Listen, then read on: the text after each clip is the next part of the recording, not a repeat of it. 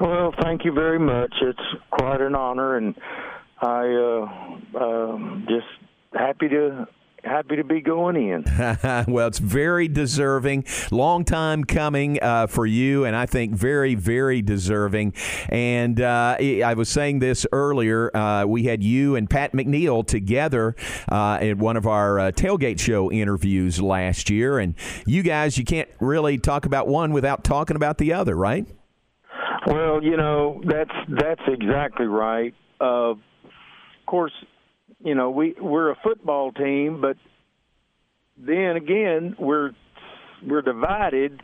Like we got the offenses on one end of the field, the defenses on the other end of the field during the week and practices.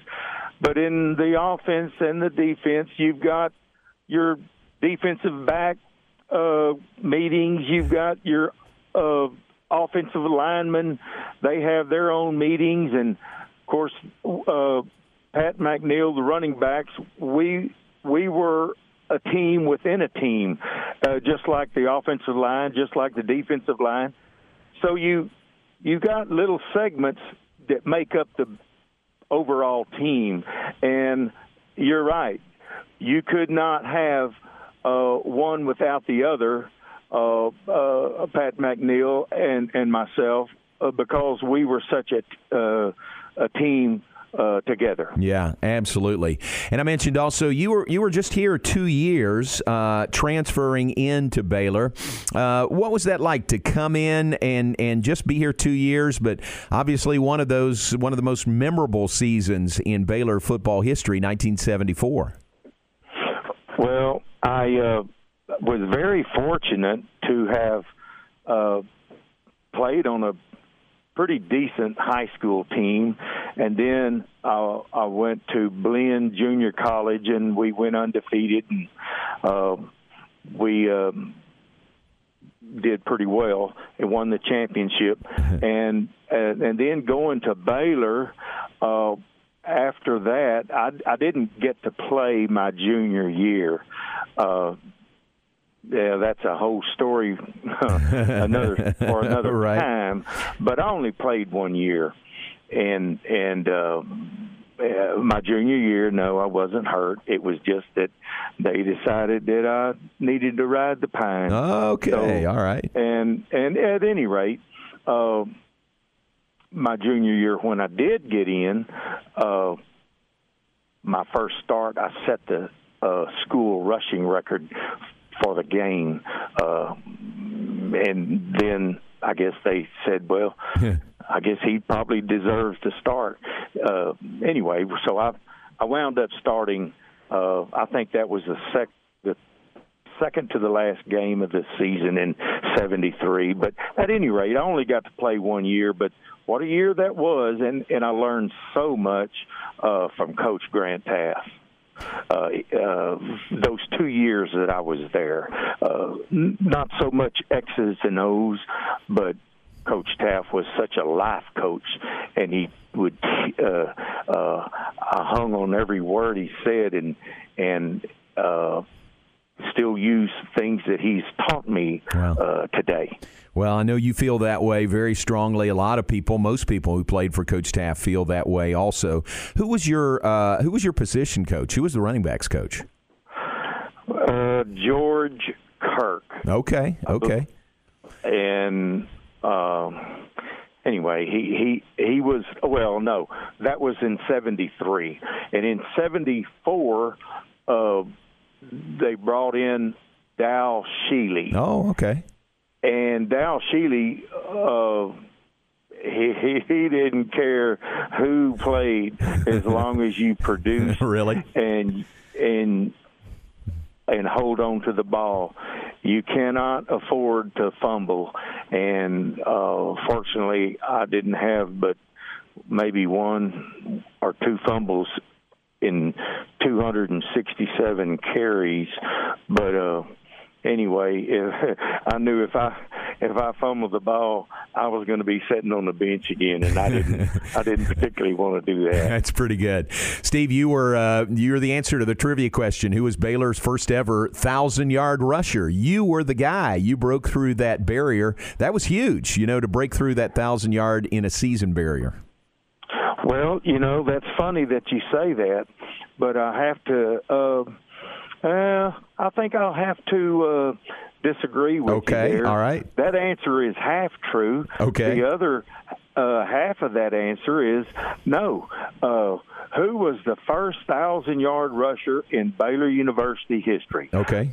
Pat McNeil and Steve Beaird. That's and truly that one you can't do without the other, and that's just the way it is, and that's the way it was in 1974. That's great. And you guys, you really were. You blocked for him, he blocked for you, and a great deal of that team's success really rested on you two guys out of the backfield.